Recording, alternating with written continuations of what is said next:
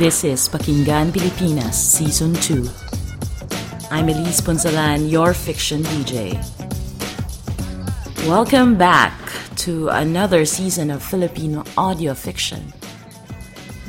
So, what did you do in the last 4-day weekend?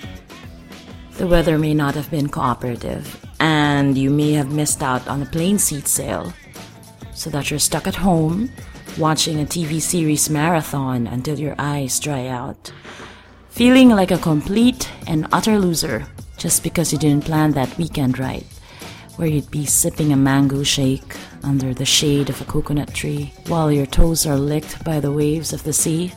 Don't worry, I was swallowed whole by my couch too. I was stuck at home during the 4-day weekend. Our first audio fiction piece for the second season of Pakinggan Pilipinas is set in a lovely holiday beach resort, which may turn out to be the worst place to be in if you're Clara, the reporter in this story. It's read for us by horror author and travel writer Yvette Tan. A Fishy Tale by Apple Lejano Masibu.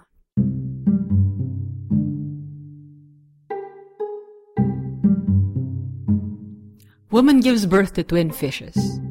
On the plane ride from the capital, Clara had already written the words down on a page of her blue-lined notebook. Simple, direct, and in the active voice were how she liked her headlines. Never mind that her editor cared nothing for the style. More wit, Soledad Caringal would harangue her on deadline nights. A pun, a clever turn of phrase.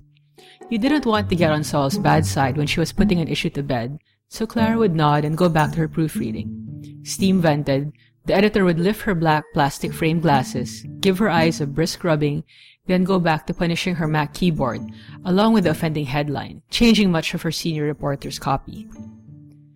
Clara was long resigned to the idea that she wasn't being paid for her sterling writing skills. She had been on the staff of the National Star's weekend supplement longer than Sol had ever kept anybody else because Clara always got the job done. She could be assigned to find out which showbiz marriage had split up, the city police's theories about the mad killer of Caloocan, if the Virgin Mary of Tondo was indeed crying blood. Whatever it was, Clara always came back with a story. Wow, sexy!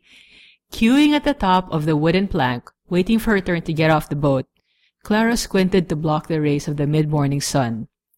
Randy, a junior photographer from the newspaper's pool, had already disembarked. Sweating from the April heat and weighed down by a few kilos of camera equipment, he still has the energy to appreciate two blonde tourists jiggling past in string bikinis. Clara liked his vibe. From the small airport on the mainland, they had taken a tricycle to the harbor, arriving just in time to catch Lovejoy, an outrigger boat painted white with pink polka dots, manned by a captain who looked no older than 17. Seeing Randy's camera, he'd gotten inquisitive. "You are reporters?" Clara had heard that if the locals couldn't speak to you in their native dialect, they preferred English to Filipino. "There are many movie stars on the island this weekend." Aside from her tenacity at weeding out grammatical errors, Sol was also very good at sticking to her operational budget. One of her tactics was that if she was going to pay for plane tickets to send reporters on provincial trips, she would make them write at least a couple of stories. So Clara replied that yes, they were there for the 18th birthday of teenage movie star Mariela Lacson. The captain smiled wide. "She's beautiful! Skin so white!" Clara didn't need to prod too much for the captain to tell that he had seen the starlet playing beach volleyball with friends, wearing pink shorts and a pink t-shirt. Aside from that Mariela had a good spike, he couldn't tell them much more. So Clara went on to their other story, Bless Dumigdig. Hearing the name, the captain furrowed his brows and fixed them with a look. Realizing that they were serious, he laughed, making a sound surprisingly like a girl giggling. "Ang hanap niyo ay Shokoy?" Before Clara could answer, he continued, "My uncle will love it." He shook his head, giggled again. "Go talk to Victor. He has a bar on the beach." Then a light bump, and the captain had parked Lovejoy on the beach, allowing her prow to rest on the sand, depositing her passengers in the water up to the thighs. Joining Randy off the boat, Clara imagines that the water must be wonderful against bare skin, but in her Levi's she gets only the sensation of soggy denim. Once on dry land, she looks around. As promised in everything she has ever heard about a famous tourist spot, the white sand stretches out seemingly endlessly to her left and right, interrupted only by the occasional spot of sunbathers. A Caucasian couple on matching striped towels is watching the disembarkation with lazy interest. Must have packed very bad paperbacks, Clara thinks. A tug on her arm brings her attention to a girl dressed in an ankle-length skirt the color of the Dalai Lama's robes and a white shirt that from the chest proclaims the orange parasol. "Miss Clara?" the girl asks. She nods, and the girl smiles, displaying an unsettling mass of pink gums and very small teeth. "Ma'am Christie sent me po. Sorry daw she couldn't pick you up, but the cook eloped with the bartender last night." True to its name, the resort houses guests in nipa huts, each with an orange umbrella out front, giving shade to a hammock or a plastic lounge chair. Everything is arranged around a glass-covered courtyard. The girl with the gums, Gigi, they find out her name, shows them where they are to sleep that weekend. Clara's cottage number 8 has a lounge chair. Randy's number 7 boasts a hammock. The first thing Clara does is get out of her wet jeans and get under the shower. Salt water drying on skin was beginning to make her itch. Changed into an apple-green sundress, she shakes out a sheaf of papers from her overnight bag and sits down on the bamboo bed with its batik sarong canopy. The first page is a photocopy of a tabloid. Provincial News, it says on the top in stout black letters. Between a short article on rape incest and another on a drunken brawl, an item has been encircled in fluorescent yellow marker. A woman in an island province down south had given birth to a mermaid, an infant with scales instead of skin. There is a blurry photo of someone holding a white bundle. The child did not survive 48 hours, the news clipping said. The rest of the pages are similar, newspaper reports from faraway places surrounded by sea, where young women had delivered creatures with scales, gills, fins, and tails, any or a combination of these. Everyone else in the National Star could say what they wanted about their weekend supplement's unconventional mix of stories. Some politics and economics, with plenty of sports, show business, popular culture, and even alternative medicine, but they couldn't scoff at the quality of the reportage. Saul's reporters did their homework. Clara rarely found these reports on the supernatural easy to write. Most everybody she interviewed would claim to have experienced something, but could seldom tell her what exactly, and could never show her. "You have to work harder," Saul erupted that one time Clara had gotten up the nerve to raise the issue, "and be at the right place at the right time, that's all." Shoving clippings and a notebook into a black knapsack, she gives her editor a mental nod. Clara was the kind of person who believed in doing a job well and thoroughly.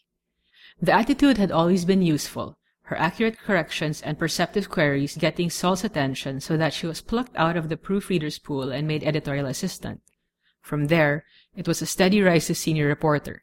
If she kept at it, she would probably get promoted to assistant editor in another year. Moving outside, Clara flicks leaves and bits of grass off the lounge chair before settling down for a nap. A half hour remained before their lunch appointment. 5 minutes later, she is disturbed by a stinging sensation on her right knee. Reaching down with eyes closed, she brushes away whatever insect is there. 2 more bites followed quickly by a few others. She jumps up with a yelp. "Ants! It's just ants." Slapping at her legs, Clara turns toward the direction of the voice. He is a foreigner in his own lounge chair in front of a cottage directly across, separated from her by a few meters of cut grass and some fleshy tropical plants. Clara wonders why she hadn't noticed him before. "I have something for the pain." The man disappears into his cottage, returning moments later with a white plastic bottle. "Come and sit with me." Gargling, Clara thinks. He has a voice that sounds like he's gargling. Maybe because of this, along with the affinity for strange things she had developed for her job, or maybe because she just wants to stop scratching, Clara does as she is told. The foreigner is dressed in thick cargo pants and a cotton pullover, a fisherman's hat hiding the top half of his face. He hands over the caladril and Clara sits down. She has almost finished with her leg when she becomes conscious of the man's faint wheezing, the sound of a blocked sinus or slight asthma.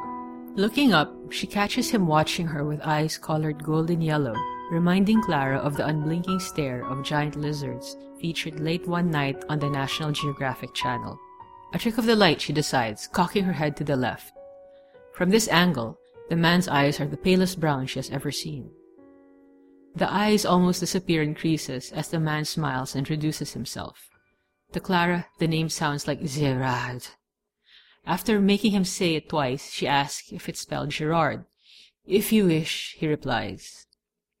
"Weird," Clara labels him. Perhaps not like Mr. Ramos, the subject of her last story, a bank manager who trekked to Mount Banahaw looking for UFOs, believing that he would be sent an extraterrestrial message containing the secrets to solving the country's economic problems. But there was definitely something unusual about the man's appearance. He wasn't bad-looking.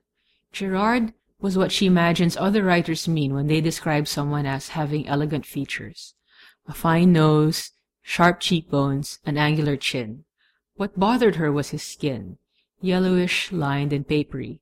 Thin, too, for up close, she can see the underlayer of purple veins. It was skin that belonged to a much older man. A hypochondriac who worried about skin cancer, Clara tags him. The clothes were much too hot for the weather.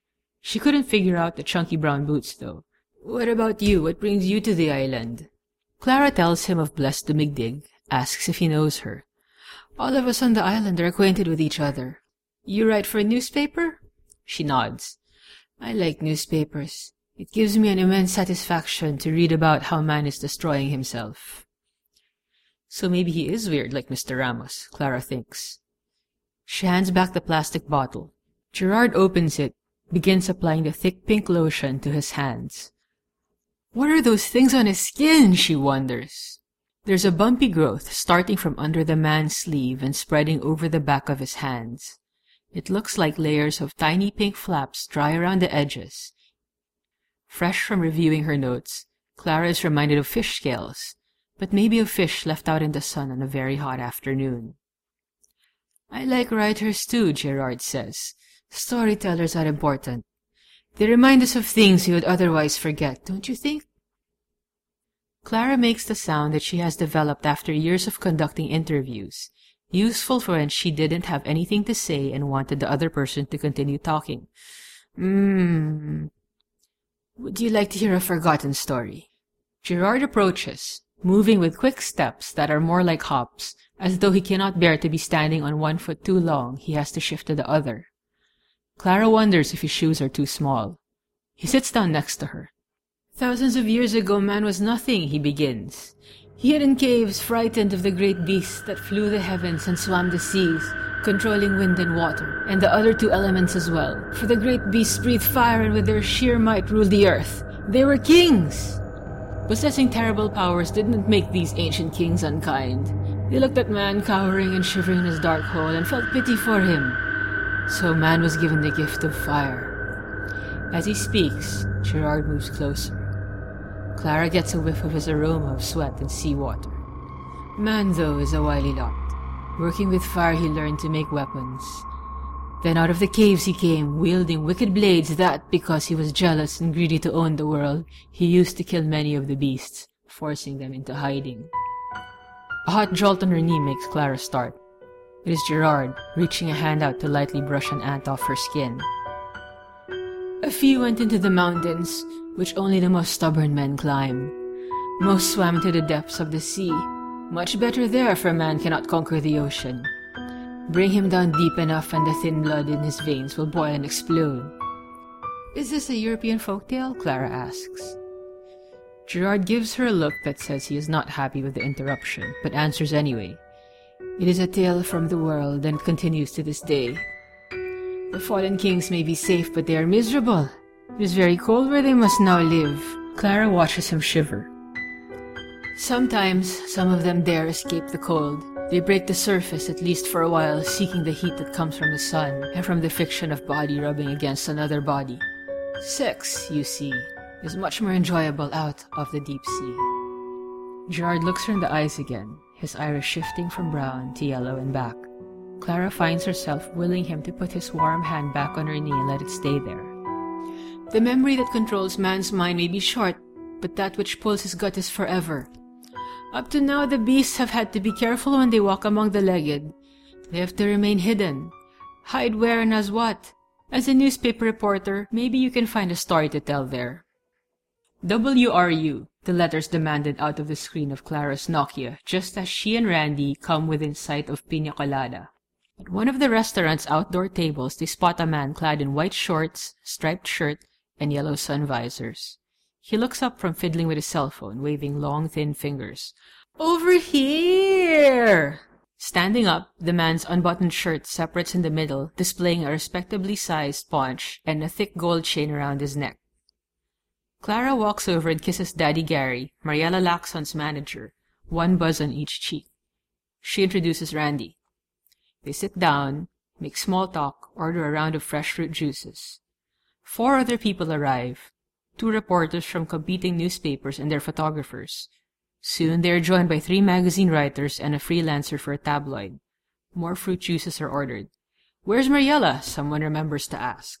She's coming, says Daddy Gary, while motioning for the waitress to bring the menu. "Oversleeping, you know naman how it is with teenagers." After murmuring their understanding, everybody devotes the following minutes deciding what to eat. Digging into her pork chops in the middle of lunch, Clara pauses as a tabloid reporter brings the talk back to Mariela. "Daddy Gary, does she have a boyfriend now?" "Naku, you have to ask her mom. You know naman Mommy Lacson, she's super strict. Mariela can't even go out on dates, diba?" He stirs the air near his face with a woven fan. Looking around, he addresses the table. "Does anybody want to share a tiramisu with me for dessert?" Lunch ends with no sign of the movie star. Clara goes back to the resort while Randy plays paparazzi, taking pictures of celebrities half naked on the beach. In the courtyard, she glances at the foreigner's cottage. There is no one there. Pausing under a coconut tree, she sends Daddy Gary a text message. "Give me a one-on-one interview with Mariela or we won't make her party the main story in next week's issue." She waits 1 minute, and the expected reply comes. "Of course! At the party tonight, promise!" Walking to the reception area and finding Gigi there, she looks for Christy. Saul had said that the resort owner could introduce them around the island. She is led to the kitchen, a half-open door at the end of a dim corridor. Clara smells adobo cooking. "You're Saul's reporter?" Stirring the stewing pot is a ridiculously beautiful woman of indeterminable age. Tall, slim, and golden brown, the kind of tropical beauty you could imagine on a Department of Tourism advertising poster, except that this one is wearing a stained blue apron instead of a barot saya. Clara says yes and tells the woman that she wants to see Bless. Christy takes the ladle out of the pot and puts it to her tongue to taste the sauce. "I told Saul that story isn't good," she says, reaching for the pepper shaker. "Makes Thailand look bad. Why don't you do a story in the nightlife? Lots of new bars just opened." Clara promises to pass the idea on to the editor of the lifestyle section. Christy sighs, drags the back of her hand across her forehead in a manner of all women exhausted by kitchen work. "I'm busy, but Gigi can take you." Down the beach, left into the middle of the island, through crisscrossing dirt roads, and into a village of a few dozen nipa huts facing each other across a dusty road just slightly wider than the ones leading up to it. Gigi goes to a house fenced with strips of rattan, knocking on a plywood door with faded green paint and a picture of the Immaculate Heart pasted at eye level. "Tao po," she calls. "Po tao." A shuffling behind the door and a woman peeks out. Through the narrow gap, Clara looks at her. Sharp cheekbones dotted with deep acne scars. Long black hair dry and piled in a careless bun on top of her head. Very red lipstick. "Bless?"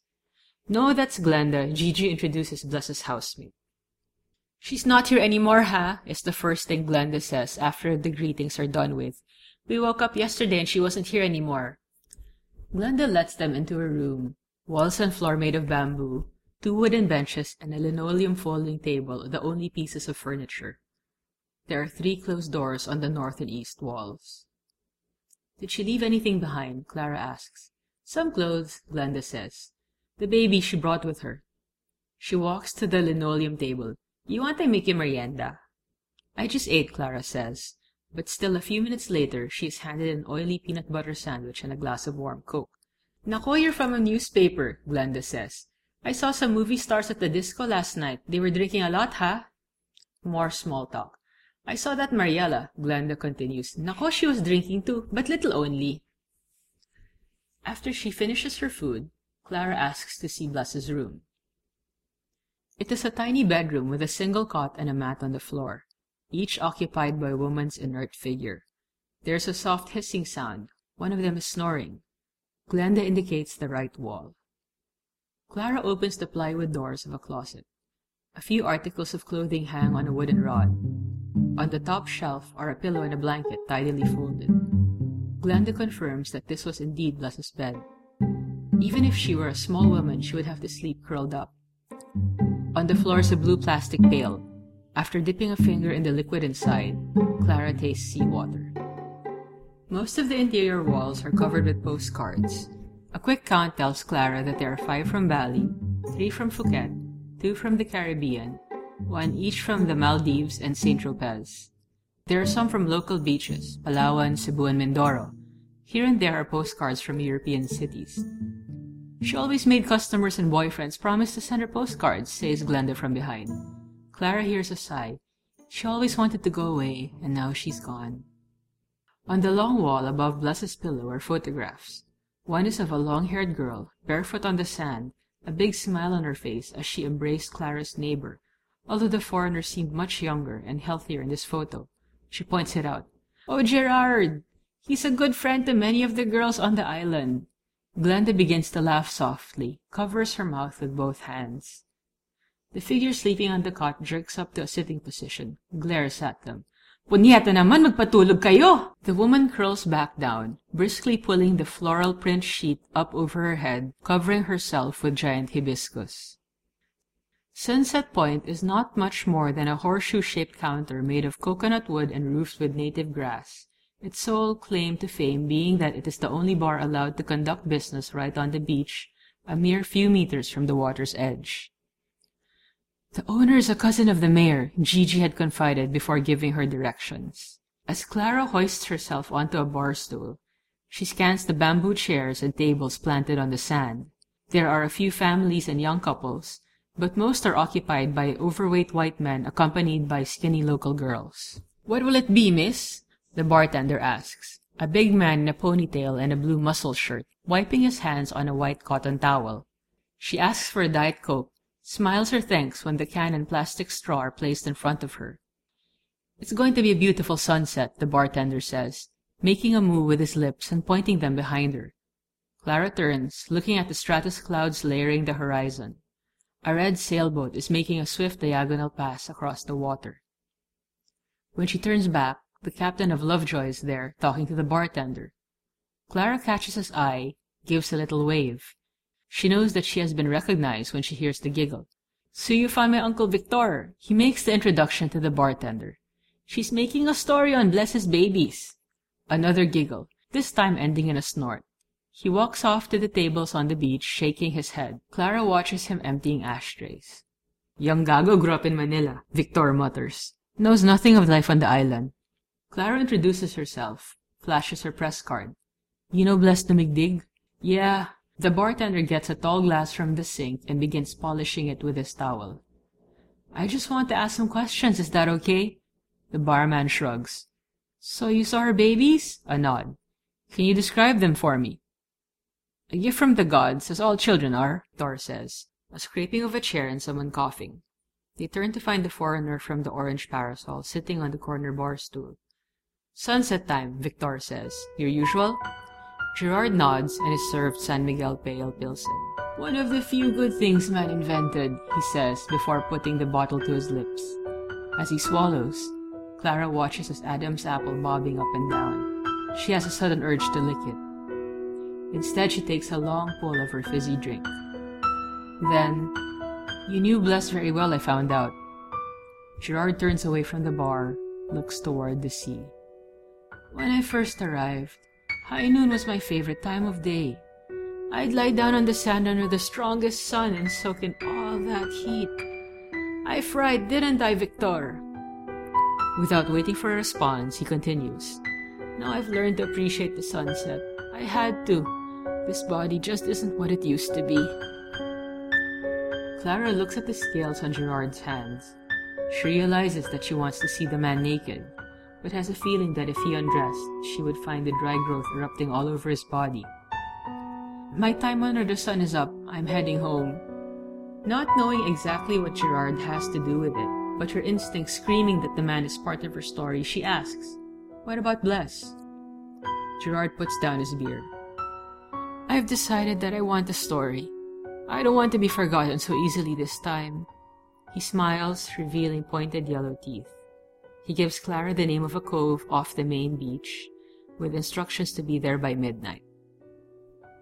Early in the evening, Randy's already happy with Mariela Lacson's Hawaiian luau party. There had been numerous photo ops, especially Mariela's Tahitian dance number and different celebrities posing with a giant lechon roasting on the spit. Clara contents herself asking quick questions of the other guests. "No, it's not true that I'm courting Mariela," says a baby-faced actor with spiky hair. "We're really just good friends." "I'm wearing a Dolce & Gabbana top, a Dolce & Gabbana skirt, and my shoes are Dolce & Gabbana too," declares the actress who plays Mariela's mother in a soap opera. "I wish Mariela health, peace, and happiness," a child star replies, flashing the dimples on her cheeks. Finally, at 10 p.m., Daddy Gary fetches Clara for the interview. They are locked in the ladies' room, the only place the reporter can use her tape recorder without party music drowning out Mariela's voice. The girl answers the questions dutifully, clarifying that she wasn't jealous of another young actress's acting award, protesting that her mother was not a stage mother, and denying that she has plans of working with another TV channel. Both actress and the reporter knew the drill. Clara had learned not to expect much from interviews with teenage starlets. Once in a while, you met a precocious sort, but usually questions that went beyond their career plans and the rumors surrounding them were answered with long pauses. It was a waste of tape. One more question and she was done. "How's your love life?" The young actress pushes a strand of hair behind her ears and licks her lips. Something is up, Clara knows immediately. She pushes. "Now that you're 18, are you finally allowed to have a boyfriend?" A rosy cheek flush spreads on Mariela's white mestiza skin. Clara smiles encouragingly. "Well, I don't know why I'm telling you this, but I guess I'm excited. I just met someone really interesting. He's, a little bit older." Mariela pauses, gives a big smile. "Hey, this is off the record, okay? I have a new crush. I met him on the beach. We have these long talks in our own secret place every midnight, and he's so hot. So different from anyone I've ever met." The girl ends with a little shriek. "What's his name?" Clara asks, checking to see that her tape recorder's still rolling. "Gerard?"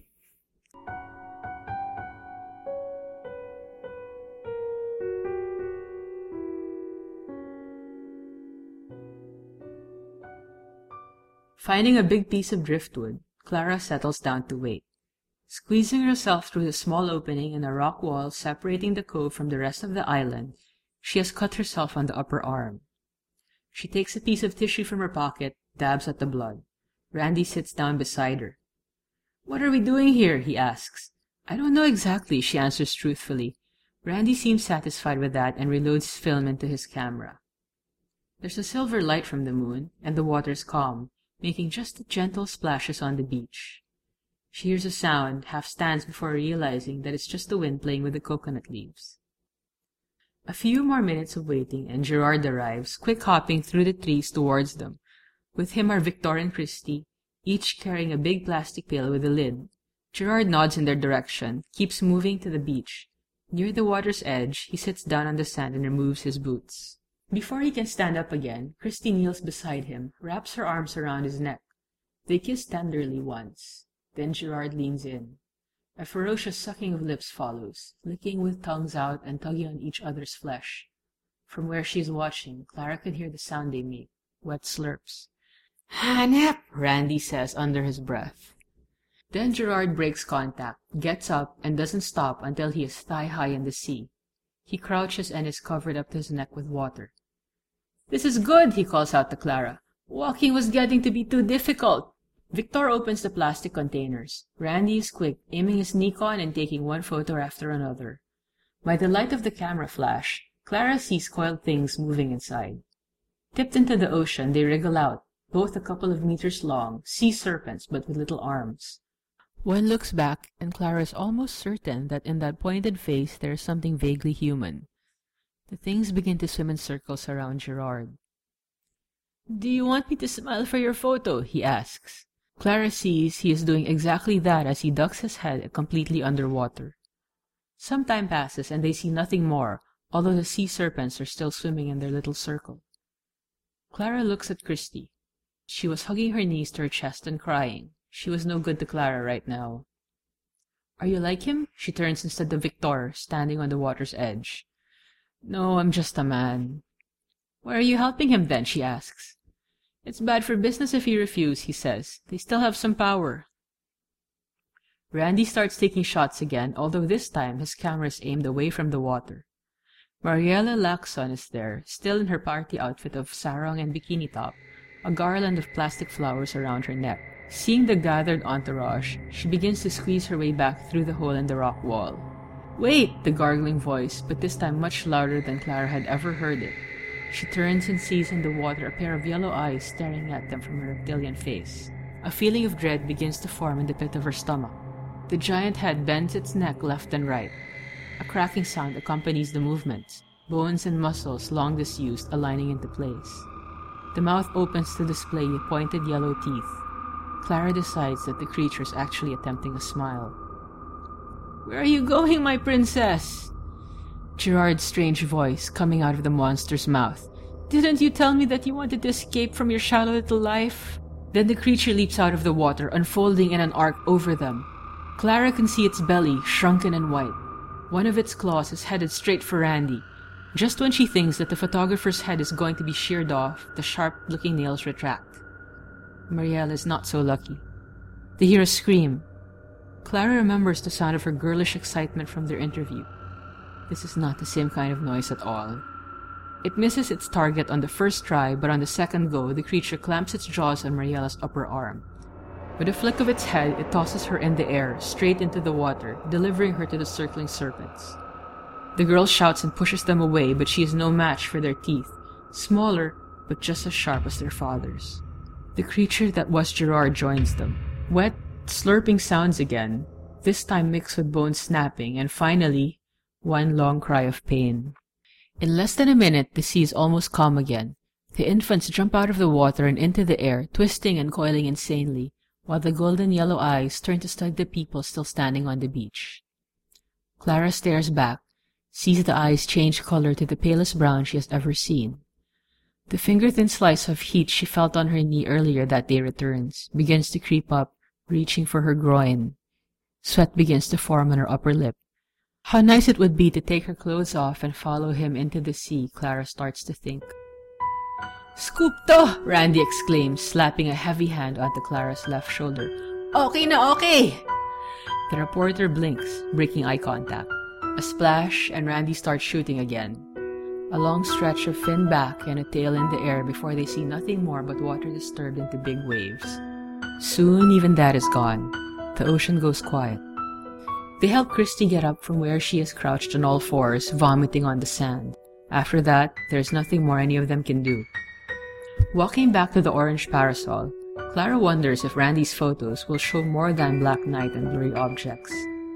Then the senior reporter already starts thinking about how she's going to tell her readers that in a tropical paradise, her favorite teenage star has become virgin sacrifice to an ancient fire-breathing creature that spends its days drinking beer and seducing women. The hot spot on her knee glows faintly. She ignores it. It's just an ant bite, she tells herself, turning her mind back to writing her scoop.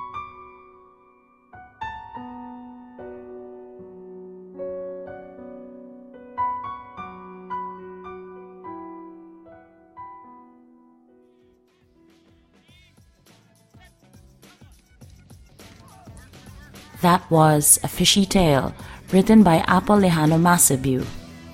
It was published in the fiction anthology A Time for Dragons, edited by Vincent Simbulan and published by Anvil in 2009. Madame Macebu is a writer, product designer, and entrepreneur based in France. If you'd like to read more of her work, she's got a book of essays out called Provinciana, available at all fully booked branches. Also, we'll be revealing the origin of A Fishy Tale on the Pakinggan Pilipinas Facebook page, so if I were you, I'd look for the Pakinggan Pilipinas Facebook page and like it.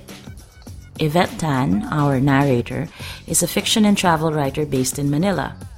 We've featured her story, The Bridge, here on Pakinggan Pilipinas last year, and you can read more of her on her website, yvettetan.com.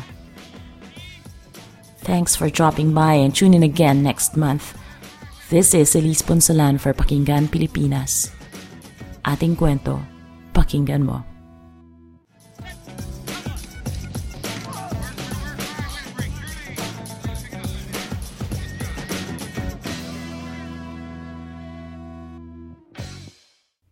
For more audio fiction by Filipino writers, go to pakingganpilipinas.blogspot.com. Story copyright is owned by Apple Lejano Masiview and is used here with express permission.